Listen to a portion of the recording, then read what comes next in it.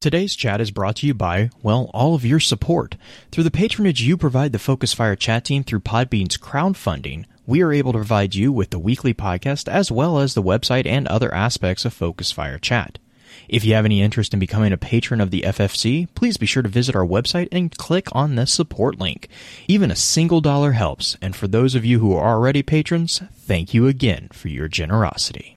You may have heard the whispers of guardians gathering in the shadows, exploring the mysteries of this world and the worlds which surround us. We are all in search of truth. Sometimes we need to focus that search. Focus that fire. And so we come together. Welcome to Focused Fire Chat.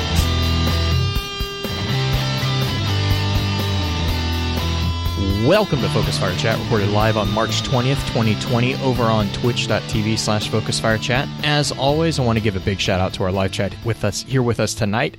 Thank you so much for joining us once again. This week's episodes are going to be focused around exploring the lore book Letters from Eris. This particular episode will serve as what we have come to call the intro session of the week's exploration. Before we get any further, however, let's run through a quick introduction of who all we have with us on the show. As always, this is your host, Blue Crew 86. And this is the Get Good and Trials Green-Eyed Music Lover for the week. Got some hard light going up against you, don't you? You know, the light shows are real. The light shows are so real in Crucible right now. I feel like I'm at a rave. I just need some, I actually turned on some techno music just to, make it match what's going on the screen, because frickin' A... You guys with the hard lights, I get that it's good, but at least put on Suros so I don't have to see it. Just put on Suros. It's fine. Oh, and last but definitely not least, in the hot seat as guest co-host, we have our good friend Neo Mad Dog. Neo, how are you doing tonight?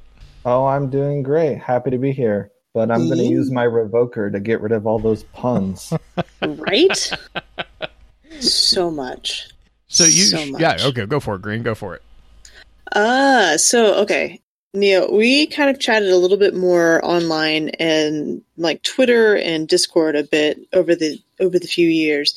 First thing I wanted to know was just kind of the general shout outs of where can we find you online, or where if somebody wanted to reach out to you to ask you more questions about the lore or anything like that, what would be the links that you would give them?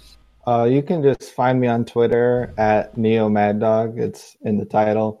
I don't really post anything. I'm not active on Twitter, but I keep notifications on. So if you send me a message, I'll definitely get it. Nice. Cool. So the second question, as always, what is your favorite lore story in Destiny? I definitely say Emperor Callus. I just like everything about that story, from the beginning. I want more information about the conspirators that overthrew him, and then and the big question is, what did he see? You, I think, are in a slight minority in that one. I want to know more about this.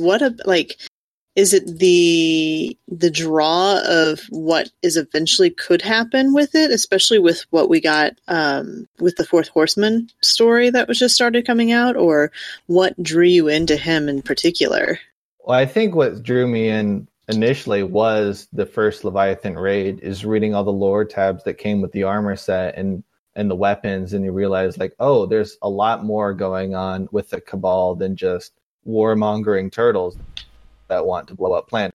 A whole culture behind it that I think is really fascinating, and also they obviously have the resource to make big things, and I want to see what did Callus make, because he doesn't seem to be too much of a warmonger in comparison to some of the more military ones. Yeah, for sure. From there, though, is that the story that really got you drawn into it? Because I know I've seen you around before the Callus story became a big thing. Is there a particular story in Destiny that really drew you in, or? I think I guess, so to go back, how I got into Destiny is, I think I started playing in vanilla D1. I played the beta, but I didn't buy it initially. I actually rented it for a week, a month after, and I didn't really care much for the story. I'm used to the grandiose stories that Halo gave us, and like and Vanilla D1 was admittedly lackluster. Right. And I just kind of put off Destiny from then. But around Taken King, I just said, wait a minute, there's more going on here. And I think I saw a Mylan video around that time where like the Books of Sorrow, and I'm like, actually, Books of Sorrow came later, obviously. But I think that was when I started getting into the lore. It's like, oh, there's more to than just what's on the screen. Yeah, for sure. So Mylan is kind of like that entry drug for you to get into it. Is there a particular story that back in D1, I guess, would be the one that drew you in? Because Callus is only D2, so was there something in D1 that really got you going, or? Yeah, I would probably say the Reef Wars, which came out with the House of Wolves. I like chronicles of like battles and politics around it. And I thought that was really interesting how you had these 3 individual wannabe Kells in the House of Wolves after their initial Kell died by the Harbingers, and they kind of vying each other for power, getting the Awoken attack one side so they can climb up the ranks, and then ultimately Skolas came out on top and then was given to the 9 after their defeat. Right. Okay. And before we get to kind of the crazy question that I told you I would ask you, what is your primary class? I started off as a hunter, but now I main warlock, jump and all. But I play all 3, but warlock's my favorite. Okay. We'll forgive you. Yeah, especially D2 warlock. The jump makes more sense. It does make more sense. And I actually have less saltiness for most warlocks, even though I kind of give warlocks just crap in general because they're easy to make fun of because they get a little verklempt sometimes. But no. When the Whisper mission came out, my friend who I always play Destiny with basically ordered me not to play on a warlock, so I could actually do the jumping puzzles, even though I'm pretty good with warlock jump. I mean, it's easy now, luckily. I mean, the Whisper mission, because of the light level being such a huge discrepancy, you can do Whisper solo basically now. Light levels. I saw an esoteric video about it. That was really funny. I told my friend about it, and he soloed it. Yeah. Right after. It's not too bad. Basically, Blue, if you wanted to go get Whisper, now is the time to do it. I love how this suddenly turned into basically Blue. If you want to go get that. You can get Outbreak too, Blue. Yeah. I heard about that one. I think the Outbreak jumping puzzle is a little bit more difficult than the Whisper one, though. Yeah, because I've been told the same. Yeah. That the Outbreak jumping puzzle is a bit of a fun one. That's okay, though. As long as you're not... I mean, the basic one isn't too bad, but it's the getting the catalyst that's always a little bit more tricky. But, Neo, I was going to ask you about your opinion of this season's gear, because you talked to me about how you are a bit more of a fashionista of a warlock, and how you are really into like getting your gear sets to look exactly how you want. How do you feel about this season's gear with the streetwear? Oh, I love the pimp lock. I love the pimp. I'm like, there's a Discord channel from the subreddit Warlocks Rise Up, which is only Warlock mains, and the sub icon now is the pimp coat. That's awesome. I love it. And the Titan set got a bad rap because the picture initially, but if you put shaders on it, it's actually pretty good. It's actually, yeah. I haven't seen too many too many Titans look. I just think the colors that they chose for the picture is what made that one awkward.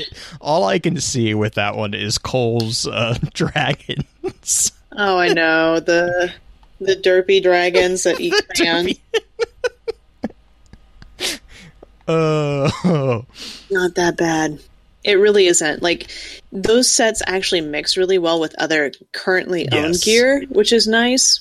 Which I think was kind of the point too, right? Was the street aesthetic was going to kind of be a good mix match with everything.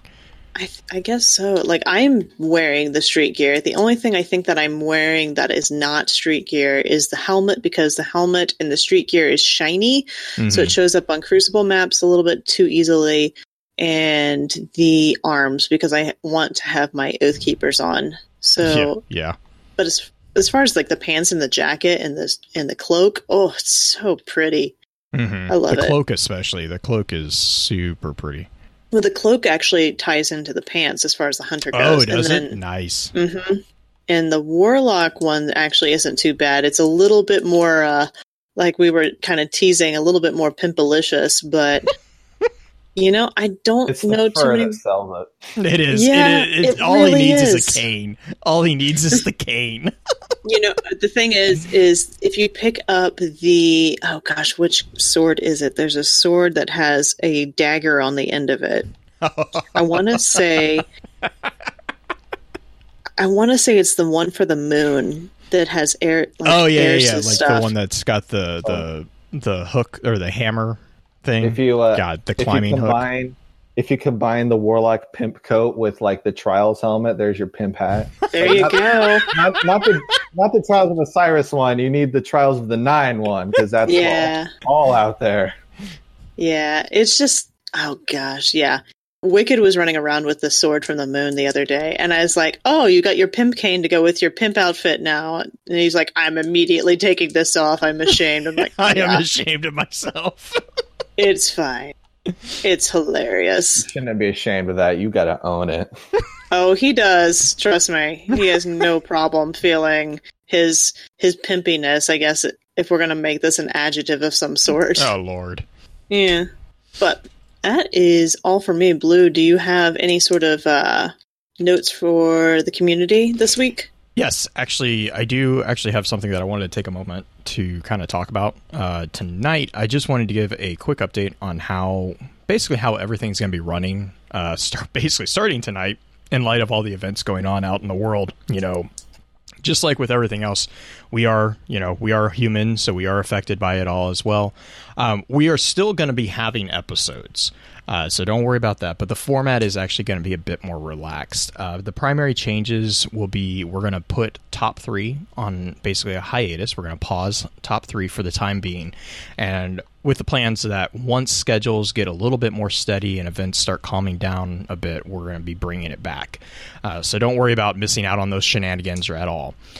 For the normal FFC episodes, we are planning on still having 2 each week, so we'll still have the introduction and the advanced sessions. However, we will be a little bit more lax in those. For those in live stream, you will probably be watching us play during the show. This is actually due to the team, just the same as the rest of you guys out there, needing a bit of levity in our schedules, and really this is a way to fit kind of 2 birds with 1 stone. So that being the case, we're still going to do our utmost to maintain the accuracy of what we are speaking about. Topics are still being chosen as they currently are. Our weekly streams are still, at this time, still planned to take place every Friday evening at 10 p.m. Central. We know that for those who have spent some time with us already, and for those who might be joining us for the first time, that a sense of normalcy is really important, especially when everything else seems to be chaotically running amok. So while the environment around us is kind of uncertain, our hope is that our community can be a source of support, inspiration, and comfort for any who need it. For those who are wanting a space to talk about the events, we have opened up a new channel within our Discord server that is dedicated to discussions around current events. And for those who would prefer to take a break from all the news that is being thrown at us from pretty much every direction currently, we encourage you to join in on the other amazing discussions. So feel free to mute the channel for the current events so that you can instead take a break and just discuss something about your favorite game, your book, favorite movie. Hopefully maybe that's the freeing up of our schedules, I guess you could say, the past few days have kind of hopefully maybe given you time to catch up on. It's kind of the silver lining, I guess, of all this stuff going on. But basically, to wrap this little announcement up, I just want to remind everyone that though the journey is difficult and the road is long, we find strength in the will to endure together.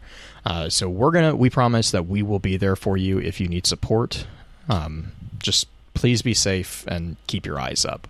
Mm-hmm. But absolutely. And then, of course, we have our standard, housekeeping notes, and we'll jump right into the intro session. If you're enjoying the show, please be sure to let us know by giving us a shout over on Twitter, leaving a comment on Podbean, or sending us a quick email at focusfirechat@gmail.com. Reviews or comments on where we can improve are always welcome. They let us know what we can do better to create a more enjoyable experience for everyone. To all who have sent feedback or left us a review, thank you. As many of you are aware, Focus Fire Chat is a community in which we offer the chance to dive into lore from within various titles and mediums, with a special focus on the Destiny universe. Every Friday at about 10 p.m. Central, the podcast team gets together to stream a summary of the chosen topic for that week. The hope for this is to help encourage dives into aspects of game lore within both our Discord server and within the other communities we share the digital world with. If you're a fan of lore in all its various forms, be sure to also check out thelorenetwork.com, a central hub for content that covers a wide variety of different titles and mediums. Our full show notes for each week's topic will be posted there, so for the additional information and guest details, be sure to check the site out. Our next topic is going to be a look at the weapons from Season 9 of Destiny. That being said, however, we still want to hear your thoughts about this week's topic. Be sure to weigh in over on Discord, and don't be shy in tagging any of the team in on the conversation. We can't wait to read what your thoughts are. But for now, let's get back to the show.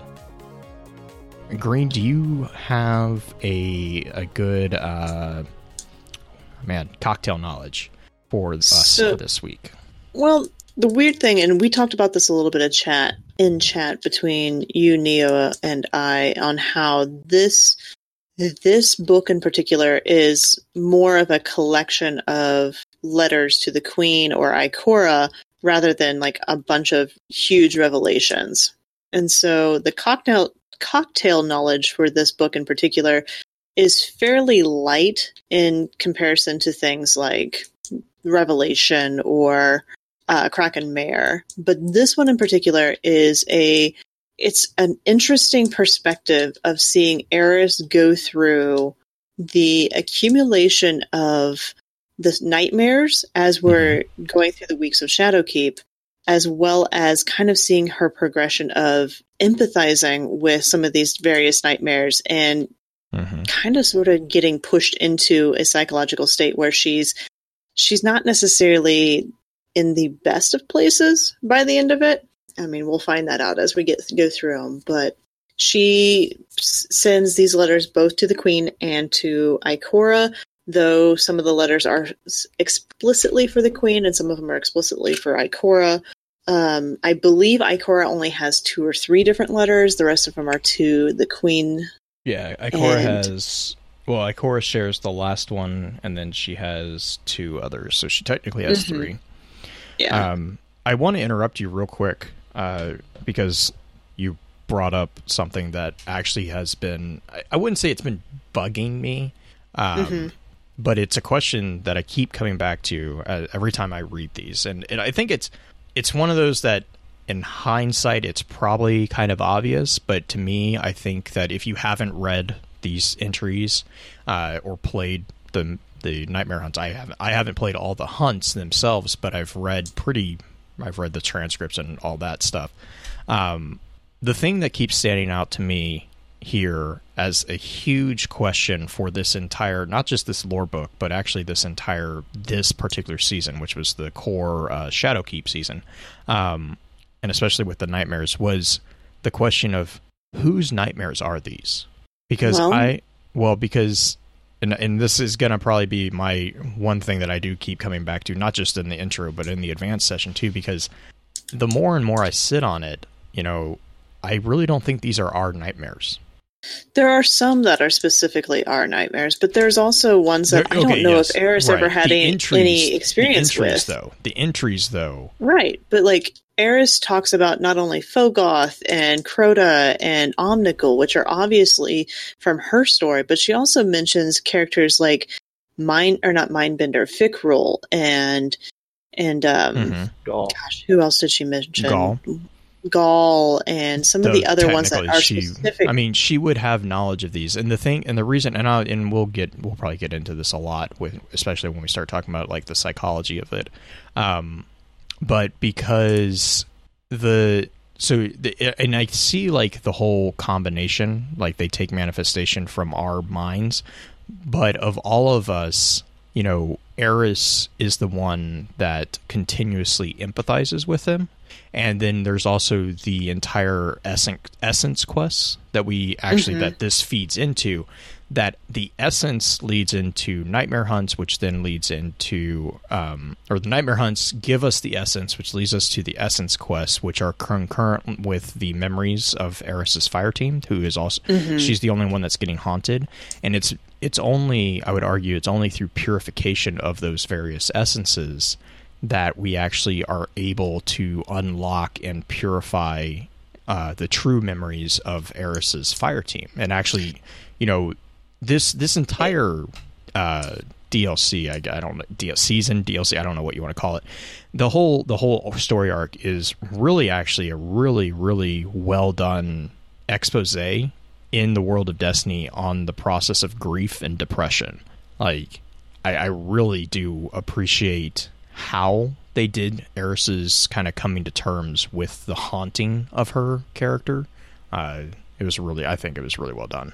Yeah, I do think that there are aspects that are tied specifically into the cleansing of the essences. I do think also that not only is there the cleansing of the essence, but there's when we bring those specific artifacts to Eris to help her push past her grief, essentially, right? To help her rid herself of these various ghosts. To help her remember, I think it's remember the true memory, I think is the way they explain it.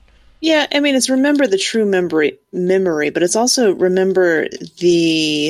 it's remembering aspects that are not just the death. It's not just the major event. And I think that's a pretty important thing in anybody's case when it comes to depression. You have to remember that there are things outside just the major events, right? Like, that's the whole point of going through and identifying, kind of seeing the brighter side of things, or seeing the sunny side of things. Yeah. As terrible as a kind of analogy as that is, but with Eris in particular, we are not only showing her kind of those same memories, or giving her those opportunities for it, but we're making her face her fears. And that's one of the things that in these cards you see she's absolutely, especially in these early ones, she's absolutely terrified to deal with these. She thought she had moved past them and she doesn't want to deal with them again. And it's the idea that grief comes up multiple times in your life, not just the one time and move past it. Sometimes it comes back more than once and you have to deal with it over and over again. Yeah, the other thing that I saw, I can't remember where I saw it, but I saw someone writing about this, that they really liked the I use this word gently, time gating of the process of addressing these things, because it drives home in a kind of a weird way. It drives home that grief isn't done in one sitting. Like, no. It takes time to address these things. And that's kind of like, I don't know if that was the intent. I mean, you can argue, I'm not going to get into the meta argument of it, but as far as like the content, that's how I kind of, as soon as I read that, I was like, you know what, that's a really cool way to kind of take up that, the way that that's presented was like, this is a message that says, hey, grief, you can't cram grief into, a 1 week's worth of grinding. Like, it takes weeks, it takes months, it sometimes takes years to deal with these things. And that's kind of what we had to do as Guardians as we were helping Eris in addressing her memories. Because if you remember with the memory quests, they were one a week. I think it was like 5, wasn't it 5 or 6 weeks? Because did they start the first week or did they start the second week? It started the first week with Saimoda. Yeah, okay. So I think it was Sai, Vel, Toland, Omar, and then finally Ariana. And so, like, I mean, but I thought that was a cool way of kind of looking at it. Was like, I was like, that actually makes it really, I really appreciate that perspective of it, because that is accurate, because it gives that time frame within the world. It kind of shows, okay, I've gotten this piece done. Now I got to do the next piece. And that's the process of healing from that type of trauma.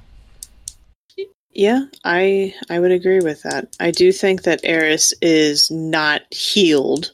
Oh, no. But that's one thing I want to make very clear. She is not healed by our efforts. Like, there are things that Eris is dealing with that we do not come anywhere near close to touching. That would be correct. But I think that she is better, She also recognized. She says this, and I think it's Tannix.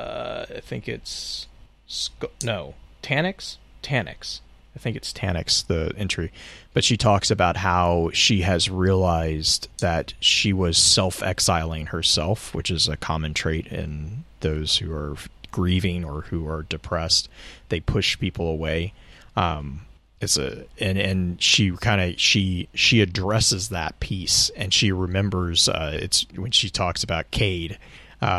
She says that, you know, she remembers him fondly, you know, and that was kind of always the joke between the two. They always kind of had this hate relationship. You know, it was kind of like this love hate. It was like that little brother hate. Yeah. It was like a sibling relationship between the two of them. Mm-hmm. And I think that, oh gosh, what was it? Was it the webcomic that someone had where she came and put the rock on his map at the end? God, there was a webcomic that was basically like someone after Cade had been killed, someone did like this like non-canonical little webcomic where Eris basically came and like basically left her rock on his map as kind of this kind of thing. And then there was the line where Cade, I think it was in Cade's stash, he made a comment to Eris about you can have it. But I think that was really a really cool entry, was because Eris realizes the importance of, you know, community, and she is completely, because there's the whole scene with, oh yeah, go for it. I'm just thinking that as far as her and community and everything, she's still very isolated in comparison to the Guardians, comparison to Ikora. She doesn't even necessarily want to report back to the Queen at this point, according to this book. And this is one of the latest books from Shadowkeep. This takes place over the entirety of it. Correct. Yes. And that being, or go for it, Neo.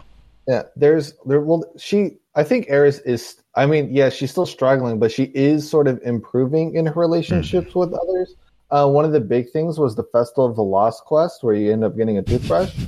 That's true.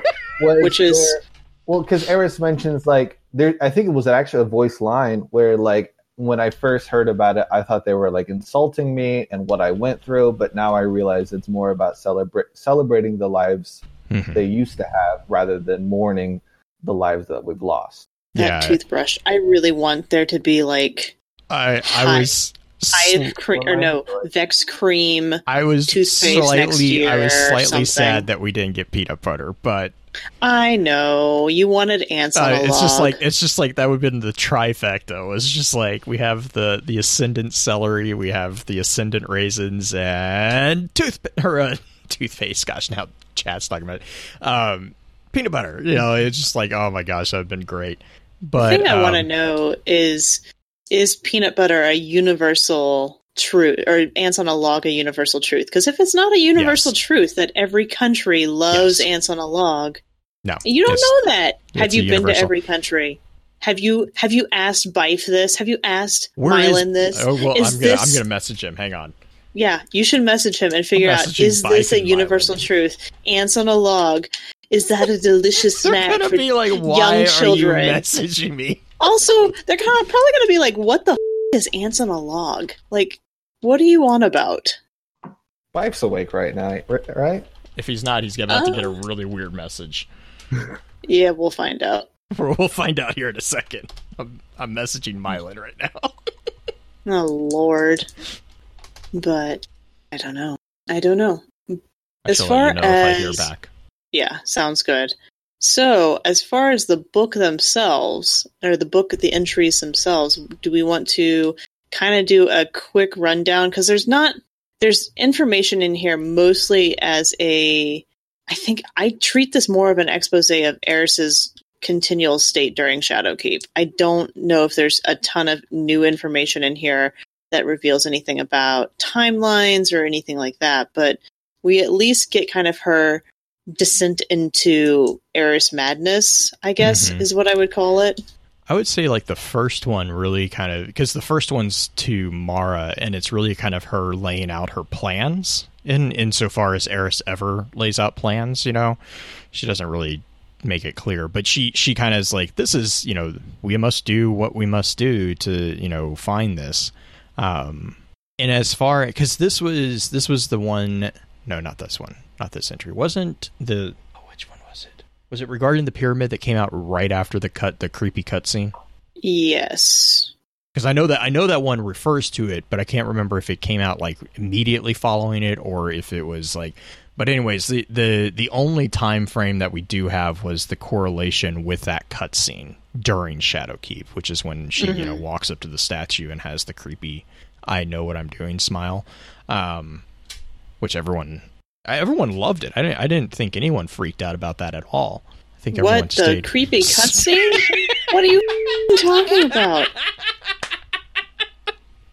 Everyone was super calm. No one overreacted about it. There weren't theories thrown about. Remember when Mylan posted a video of Eris was evil? I mean, God. If ever Morla has played a character that wasn't slightly evil, I could see her playing Eris as evil. I just see it. Morla could play evil so easily. Not to say that the writers would make her evil specifically because Morla could play evil, but yeah, she could pull it off. Oh God, yeah. Yes, she could. I've tried to emulate her voice patterns for Eris. You remember this?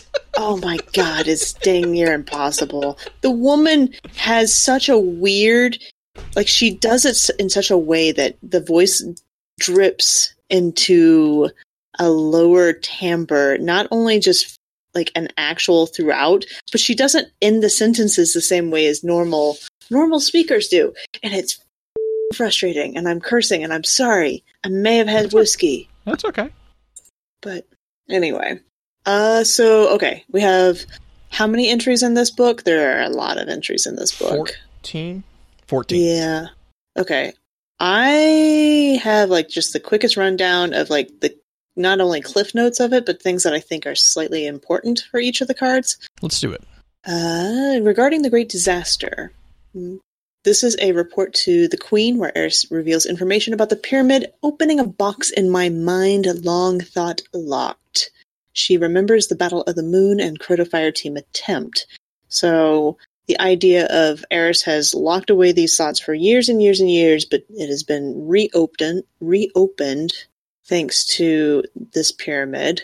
In regarding nightmares, it is a report to Ikora about the nature of the nightmares. She postulates that the pyramid is trying to distract. I cannot shake the feeling that we are being toyed with, that these nightmares are a hindrance to our goal. We must not lose sight of what they are guarding. Perhaps they wish to make us question ourselves and our will to fight, to overcome. So here, second card, still pretty resolute in what's going on. Everything sounds good. Everything sounds like it should be. Regarding Eris's fire team, a report to the Queen. Vel Tarlo has joined Sai Moda in Eris's torment.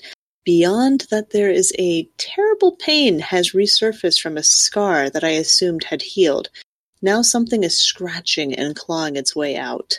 That, I feel, is the beginning of the cracking of the facade that Eris puts on. You really start to see things come apart in this card in particular. I'm sure in the advanced episode we're going to have more on that in particular, because that one screams psychological, possible. Mm-hmm. Well, not warfare, but also the idea of reminding somebody of something in particular. Scent memory is such a strong thing, but there's also triggers for painful memories can trigger not only the painful memory itself, but pain in that limb. You have what is it called? The ghost limb effect for those who have gone through amputations. All right. Phantom limb. My wife from the other room provided the phantom limb. Thanks, Julie. Thanks, Julie. Regarding Omnigul and Will of Crota, it's a report to the Queen. Eris relays that Omnigul is now part of the Nightmare on the Moon. She reflects that I am aware that these nightmares are not truly what they represent, but the mind can be fooled, even momentarily. In those moments lies all the destructive power of the darkness hopes to exploit. I fight back, but the nightmares grow stronger. So Eris is basically starting to postulate, is this how the darkness is going to fight? In this one, regarding the Hidden Swarm, next card, a letter to the Queen. The Hidden Swarm is disorganized, and Eris is fearful for the force they could muster if one would rise up to lead them. For all the hive's efforts, they fortunately do not seem to have succeeded in penetrating the pyramid's walls. I think this one in particular goes with what we were talking about, well, what we were going to talk about last week with the, is it Interrogation of the Damned? Yeah, Inquisition, that's what it is. That one is kind of in tandem with that one. Regarding the spread of the release of the additional Apocrypha to it. Yeah. Yes.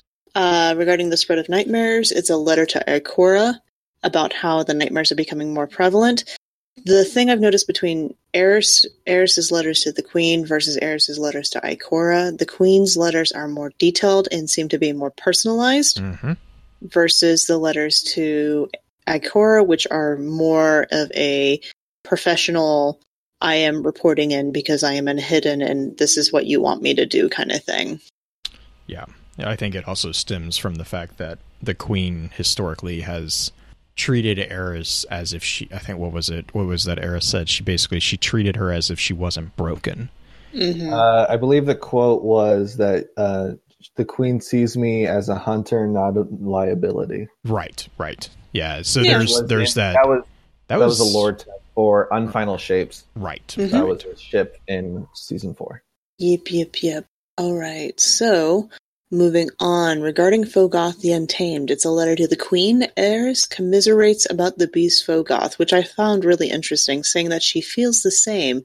Though duty is my oath and privilege, she cannot help but feel trapped by the endless cycle of the fight, which is interesting to see her starting to empathize more with the quote-unquote enemy at this point. Well, this is also the first one with an enemy listed. Correct. Other than the Swarm. Correct. Rather than the massive groups of things. Regarding Taniks, the Scarred, and these are all in reference to nightmares, by the way. Like, Fogoth is one of the nightmares, Taniks is one of the nightmares, so is Skolas and Gaul and Zydron that we're going to see coming up. And Omnigul. Taniks the Scarred, a letter to the Queen. Was I truly trapped there, or was I keeping myself there? Was it a self-imposed exile for the disastrous attempt at assassinating Crota? This card in particular calls out some self-doubt. And there are some mentions of like how Taniks worked within the D1 storyline, but I'm focusing more on how Eris is relating herself to Taniks in this particular card. In the Skolas card, it's also a letter to the Queen. She compares herself to the Fallen in general, saying, "We too shall adapt and become ruthless in hope of staving off the darkness." And just kind of calling out how the Fallen have become just these completely adaptations of what they formerly were. They completely try to fight off what's coming based off of assimilating things that they find. They are these tinkerers. They are the great tinkerers. When it comes to Gaul, another character that Eris may not have ever had direct contact with, nor I don't remember if she had any contact with Taniks or Skolas either. She would have had, contact, probably not, but she would have heard of them, especially Taniks. Taniks was... And Skolas. Yeah, and, I mean, Skolas she knows because... Back in D1. I mean, yeah, because she mentions that she has knowledge of all of these figures.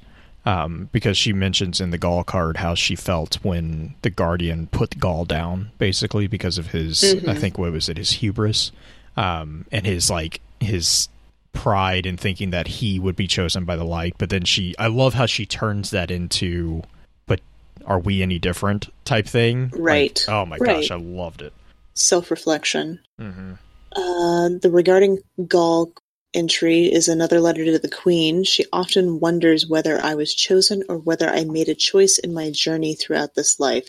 Did fate make me, or did I make my own fate? Just kind of calling out the idea of, am I destined for this? Is this something I'm just completely stuck doing? Or is there any choice in what I've got going on? So this is kind of another, what I would call another cry out to figuring out what's going, like, why is she the one here? She's dealing with all these nightmares at this point. Regarding Zydron, Gate Lord. It's another letter to the Queen. Eris empathizes with the Gate Lords. It's what drives me in our crusade against the darkness and allows me to persevere even when I feel pushed past my limits, much as I do now. I will not lie to you, my queen. The very fabric of my mind feels twisted and frayed, which I found really interesting as far as the comparison between the Gate Lord and her, in so much that she feels like the Gate Lords may experience something similar, even though the Gate Lords are part of the hive mind aspect of things within the Vex. I don't know. Yeah, but that's human to project personification. Emotions. Mm-hmm. And, I think the point that I took away from that was, insofar as you can understand and sympathize with the Gate Lords, the way I read it was, regardless of what the Gate Lord wants, the Gate Lord has to do this function. Now, flip it, and it's like, well, the Gate Lord, if our understanding of the Vex is correct, the Gate Lord wants what it's doing. Like, that's the weird thing of a hive mind, is like, humans can't fathom really what that means. It's like, but we try, and and I love how Eris is presenting like this, like, well, what if it's not really what it wants? It's like, well, you're anthropomorphizing a little bit there, like, but right. I see where you're going. I do find that these last 3 cards are probably my favorite of this book, because these last 3 cards are where we really, I think, get a little bit more insight as to the disturbance of what's going on. First of the 3 is regarding the Fanatic. It's a letter to the Queen, and Eris, at this point, she hasn't really mentioned this, but this question that she brings up in this book, or in this card in particular, really kind of shines a light on her feelings for the whole thing. What is the pyramid implying? Is this to be my legacy too? Am I fated to fail upon to the whims of the darkness? If that is what the nightmares of Fikrul represent, what choice am I left with? I have already been stripped of my light. It would be easy for the darkness to take me if I let it. Do I dare? So this card, in my mind, kicks off these last 2 in so much as she feels like each of these entries or each of these nightmares are a message in particular from the darkness or from the pyramid to her or to whoever is listening at this point.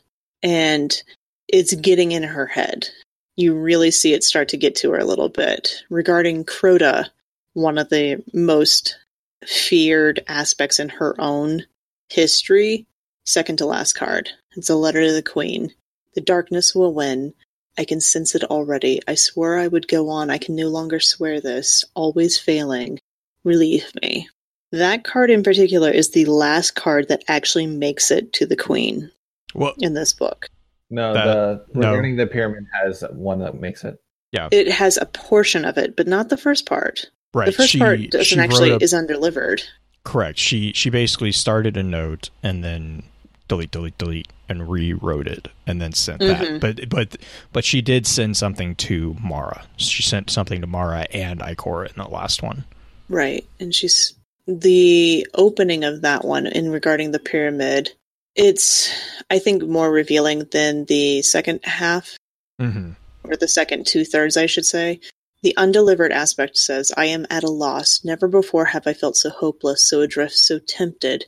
Forgive me for my words, but I understood the allure of the darkness. It is quite powerful sensation to feel so free of care. My fractured mind thrills at the prospect of recklessly abandoning hope. I cannot say I didn't want it to take me. I was weak. I see this now. And later in the card, she has the explanation to Mara about how we've been manipulated, where we've been where the darkness wants it. It's orchestrated its plan magnificently. And then the letter to Ikora is a little less clear, I think, in some respects. She does give Ikora a little bit of, I would say, props, I guess, in so much as you have remained steadfast and supportive of me where others lacked faith. which is kind of a nice little tidbit, even though Eris also doesn't feel as caring for Ikora pretty obviously throughout this entire book as she does for Mara. But she has a more, I think, hopeful letter to Ikora than she does to Mara at the end of this. Mm-hmm. What do you guys think? Neo, do you want to jump in? I read it in the way that Eris doesn't want Ikora to know how she's feeling. Oh yeah, absolutely. She's like, thank you for the support. It means a lot. But it's a hollow saying. It's like saying I'm fine. Oh yeah, it absolutely is. But she does also say that in that respect, this is how we will win. Despair not. Our purpose is good and true. I will not be weighted down by the dark, in the dark by my past, my mistakes, or my trauma. Instead, I will use them and they will lift me onto the light. Even though in her mention to Mara, she obviously feels like there is less hopefulness there. She knows that it is very easily to trip up and follow the dark. But I don't know. What do you guys think? There are some interesting aspects throughout this book that are mostly just kind of like, not necessarily tidbits, but insights into Eris's psyche for the time. Blue? I think the ending with Ikora, there was another writer, and I'll try to find this guy because he did a really good job of talking about this aspect between her and Ikora, insofar as if you look at the relationship between Ikora and Eris, you really see that Ikora is really kind of like a surface acquaintance friend to Eris, and she really is kind of the only one that Eris has within the Vanguard. Within absolutely. Guardian rank, especially. But Ikora is like that. Ikora is like that stereotypical person who is dealing with someone who is grieving or who is in the middle of a depression or a depressed state, who is out of their depth. They don't have any idea how to deal with it, and so Ikora. You mean Eris? No. Ikora is the friend who is dealing with Eris, who is in grief. And Ikora's response to, like, and this guy does a really good job of kind of presenting the whole thing from Ikora's perspective. But like what Ikora does when Eris is going through all this is she basically is like, Eris does the very stereotypical "leave me alone," like just leave me alone.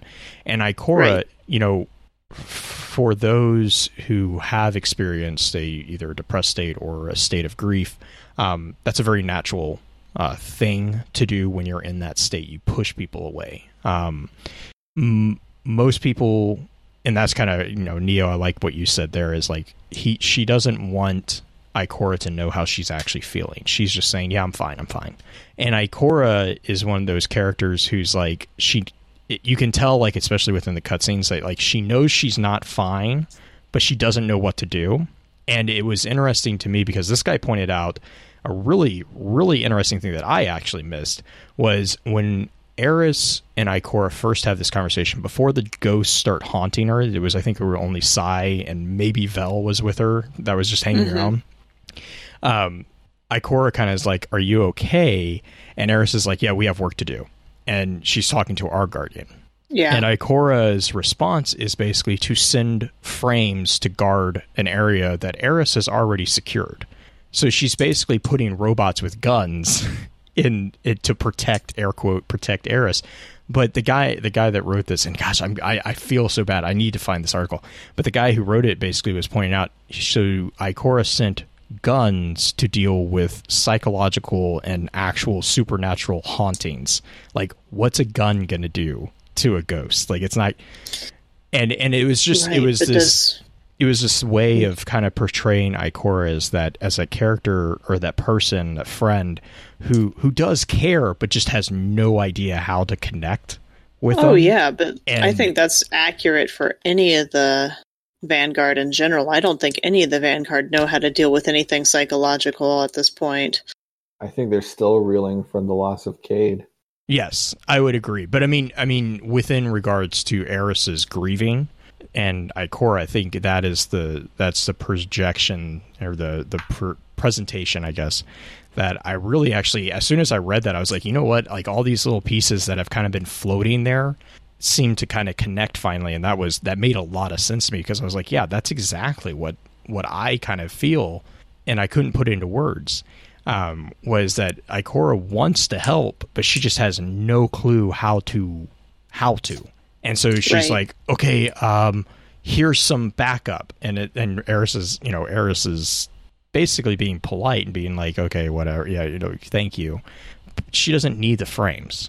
Like, the things that are hunting Eris and haunting Eris are not physical. They're psychological. They are literally haunting her. Well, in that same cutscene you were talking about, doesn't also, like, when after Eris is like, come on, we have work to do to our guardian, and then Ikora turns to us. Yeah, and she tasks she tasks us with helping her, right? Yeah, it to me, it was like, I was reading that and I was like, that is a really, and the guy's ultimate point of the article was like, for a first person shooter, this is kind of an interesting twist, because you don't normally see something like this in a run and gun game, right? Where things are like, you fix it by shooting it. Like with Eris, you fix it by actually purifying these various essences, and we kind of were talking about the memory quest at the beginning of the episode, where you kind of bring like, I think, what is it with Sai, you bring her the necklace. With Vel, you bring her it's the mark. It's the mark. I'm not sure what you bring on the other, but I mean, like, you bring her items that are based. Oh, okay, cool. And we don't read it, of course. That would be really upsetting. Ghost has read it. Oh gosh, I'm so upset now.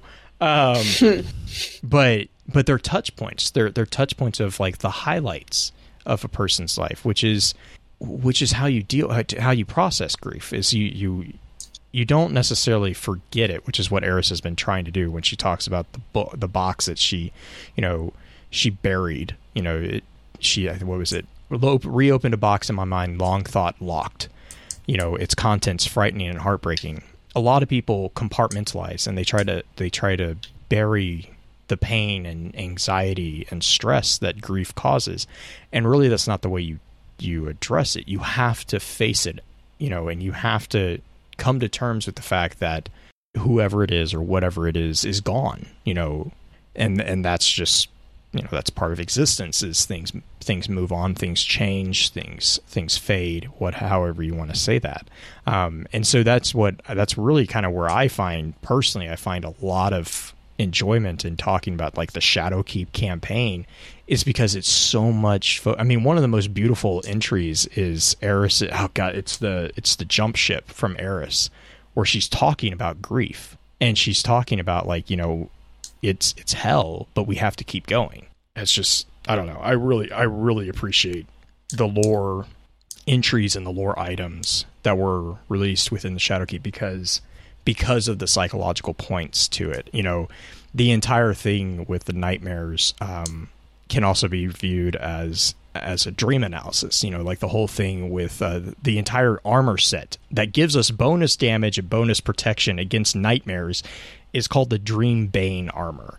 Like, I don't know how much more on the nose you can get with that. Because the more items from the Dream Bane armor set that you wear, the more protection you have against nightmares. It's just right there. It's a dream catcher in some ways. Right. And then, like, the various aspects of the weapons are actually taken from components that we take from those dreams and purify. And if you start looking at, like, all the essences that you have, I think there's like 14 essences. The essences that are, and we'll get into this definitely with the advanced episode, but the essences that we have for the hunts, are very big, like very big negative emotions, like rage, fear. What is it? Rage, fear, isolation, pride, servitude, insanity, anguish, and despair. But then also we have obscurity, envy, brutality, failure, tranquility, and jealousy. And all of these. Tranquility is always the weird one to me. Right. And I do kind of have a thought on that one, because if you take it to an extreme, right? If you take pride, Sloth? well, it's not even that. Like tranquility. So the opposite of tranquility is like concern or anxiety, right? It's two extremes. You don't want to be complacent, but you don't want to be like, panic attacks. If you're extremely tranquil, you're doing nothing. So yes, in a way, it would be sloth-like. It'd be, I wouldn't say it's laziness. Sloth would be, the thing. You're detached. You don't have a care because you're just, it's just whatever. Whereas if you're not tranquil, if you have concern, that's kind of where I kind of was taking that particular one. I will admit that tranquility is the one that it kind of throws a wrench in all of it, because I'm like, really, that's the word choice we're going to go with on negative essences. Everything else is pretty obvious, right? Like pride is hubris, but and when you purify it, when you take that essence and you take it through purification, the opposite of pride is humility or modesty. And it's through the projection or through the purification or the healing of these essences that we get more powerful gear. We get the additional armor and weapons that then go on to allow us to confront the next nightmare. And it's just like this huge kind of, again, it's just, to me, it's so much on the nose of a dream analysis and of a healing of these negative fears and emotions within Eris. And that's why I kind of asked the question, whose nightmares are we actually dealing with here? Sure, they take on personifications of things that we recognize, and I'm not arguing that, like with Fogoth and with Gaul and Zydron, definitely. Fanatic or... Right. But I mean, when you read the entries, and I really encourage people, if you haven't already read them, go back and read them, because in every single one that mentions actually in every single one, Eris calls out her empathizing with that particular emotion. With Taniks, she talks about isolation. With Gaul, she talks about wrath and rage and pride. Skolas, she talks about the pride and the hubris. And, and every time she brings it back into that, what you kind of were mentioning, Green, that self-analysis, but not just self-analysis. She's actually talking about guardians in general, too. Mm-hmm. And it's a really cool dive into what I really like about this whole story is like, what happens if we take it too far? Will we become the fallen? Is that our future? What happens if who chose us to come back? Was it us or was it destined? These questions that are very Osirian, if you will. These questions that are very much the exact same question I put at the frickin' panel at Guardian Con last year. Mm-hmm. Mm-hmm. A dive into our own nightmares. Right. Well, and I mean, I would say it's a existential crisis on a general level. Mm-hmm. And, and kind of like I got looking at the nightmare hunts, and the major nightmare hunts, especially, there's 8 of them, and it's kind of, it made me think of like the Buddhist, the 8-step, or the 8, what is it? The path. Eightfold path. Right. It's not a one-to-one connection, because the Eightfold Path is much more about the separation of self from your awareness and all that. But it's also, it's about this form of transcendence, and it's a form of purification of these negative thoughts, really, because you're going through, and as you're going through each of these things, you're combating and recovering the essences of these negative thoughts to take back to the lectern of enchantment to purify. And that's where you get really kind of this kind of really cool looking, I don't want to say it's an analogy, but like this really cool, like psychological model of taking these negative emotions, overcoming the challenge, the hunting down these essences, finding the heart of them and bringing them back and then purifying them. And from that process, you become stronger. I thought that was really a cool thing. But I will completely keep talking about this, so I'm going to just stop talking at this point. Well, I mean, as far as like an introduction of this book, there's not a ton of major details. It's a lot more analysis than there are details in some respects of analysis of the psychological aspects like you're talking about, which I would rather, if we could, push that into the advanced episode. Oh, yeah, definitely. And let you and Neo take that one, because it looks like you both have some really good, interesting aspects to tie into each of these cards in there in particular. And so I would be perfectly happy with us wrapping up the intro session for now and moving into the advanced session and letting you guys go to town on that. I'm game with that. What about you, Neo? You good with that, Neo? Good. All right. Yeah, I just got something. Cool. All right, perfect. Do you have any shout-outs for the intro session for us this week, Neo? I want to shout out to you guys for having me on. Yeah. Definitely.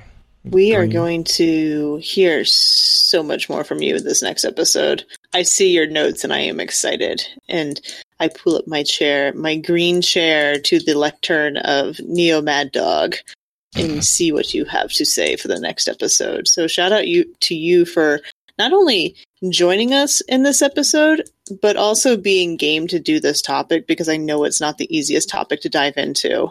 Yeah, I spent last Friday basically just reading the entire book and then like researching okay, who are these people? How does this relate to everything? And just going on and on. Yeah, I appreciate that. Like when I pitched it to you, you were a little leery, and I knew that going in, but I'm glad that you stepped up for it, because it's not an easy book to dive into, because it's not a clear-cut book. So Good on you for that. Blue, any shout-outs for you? No, I kind of, just to echo what we kind of talked about at the beginning of the episode, we really just want to offer you guys who are listening, who have stuck with it this far, a place to feel, safe, whether that is coming into the Discord to chat about the current events, coming into the Discord to chat about games to avoid the current events. I can completely understand both sides of those approaches.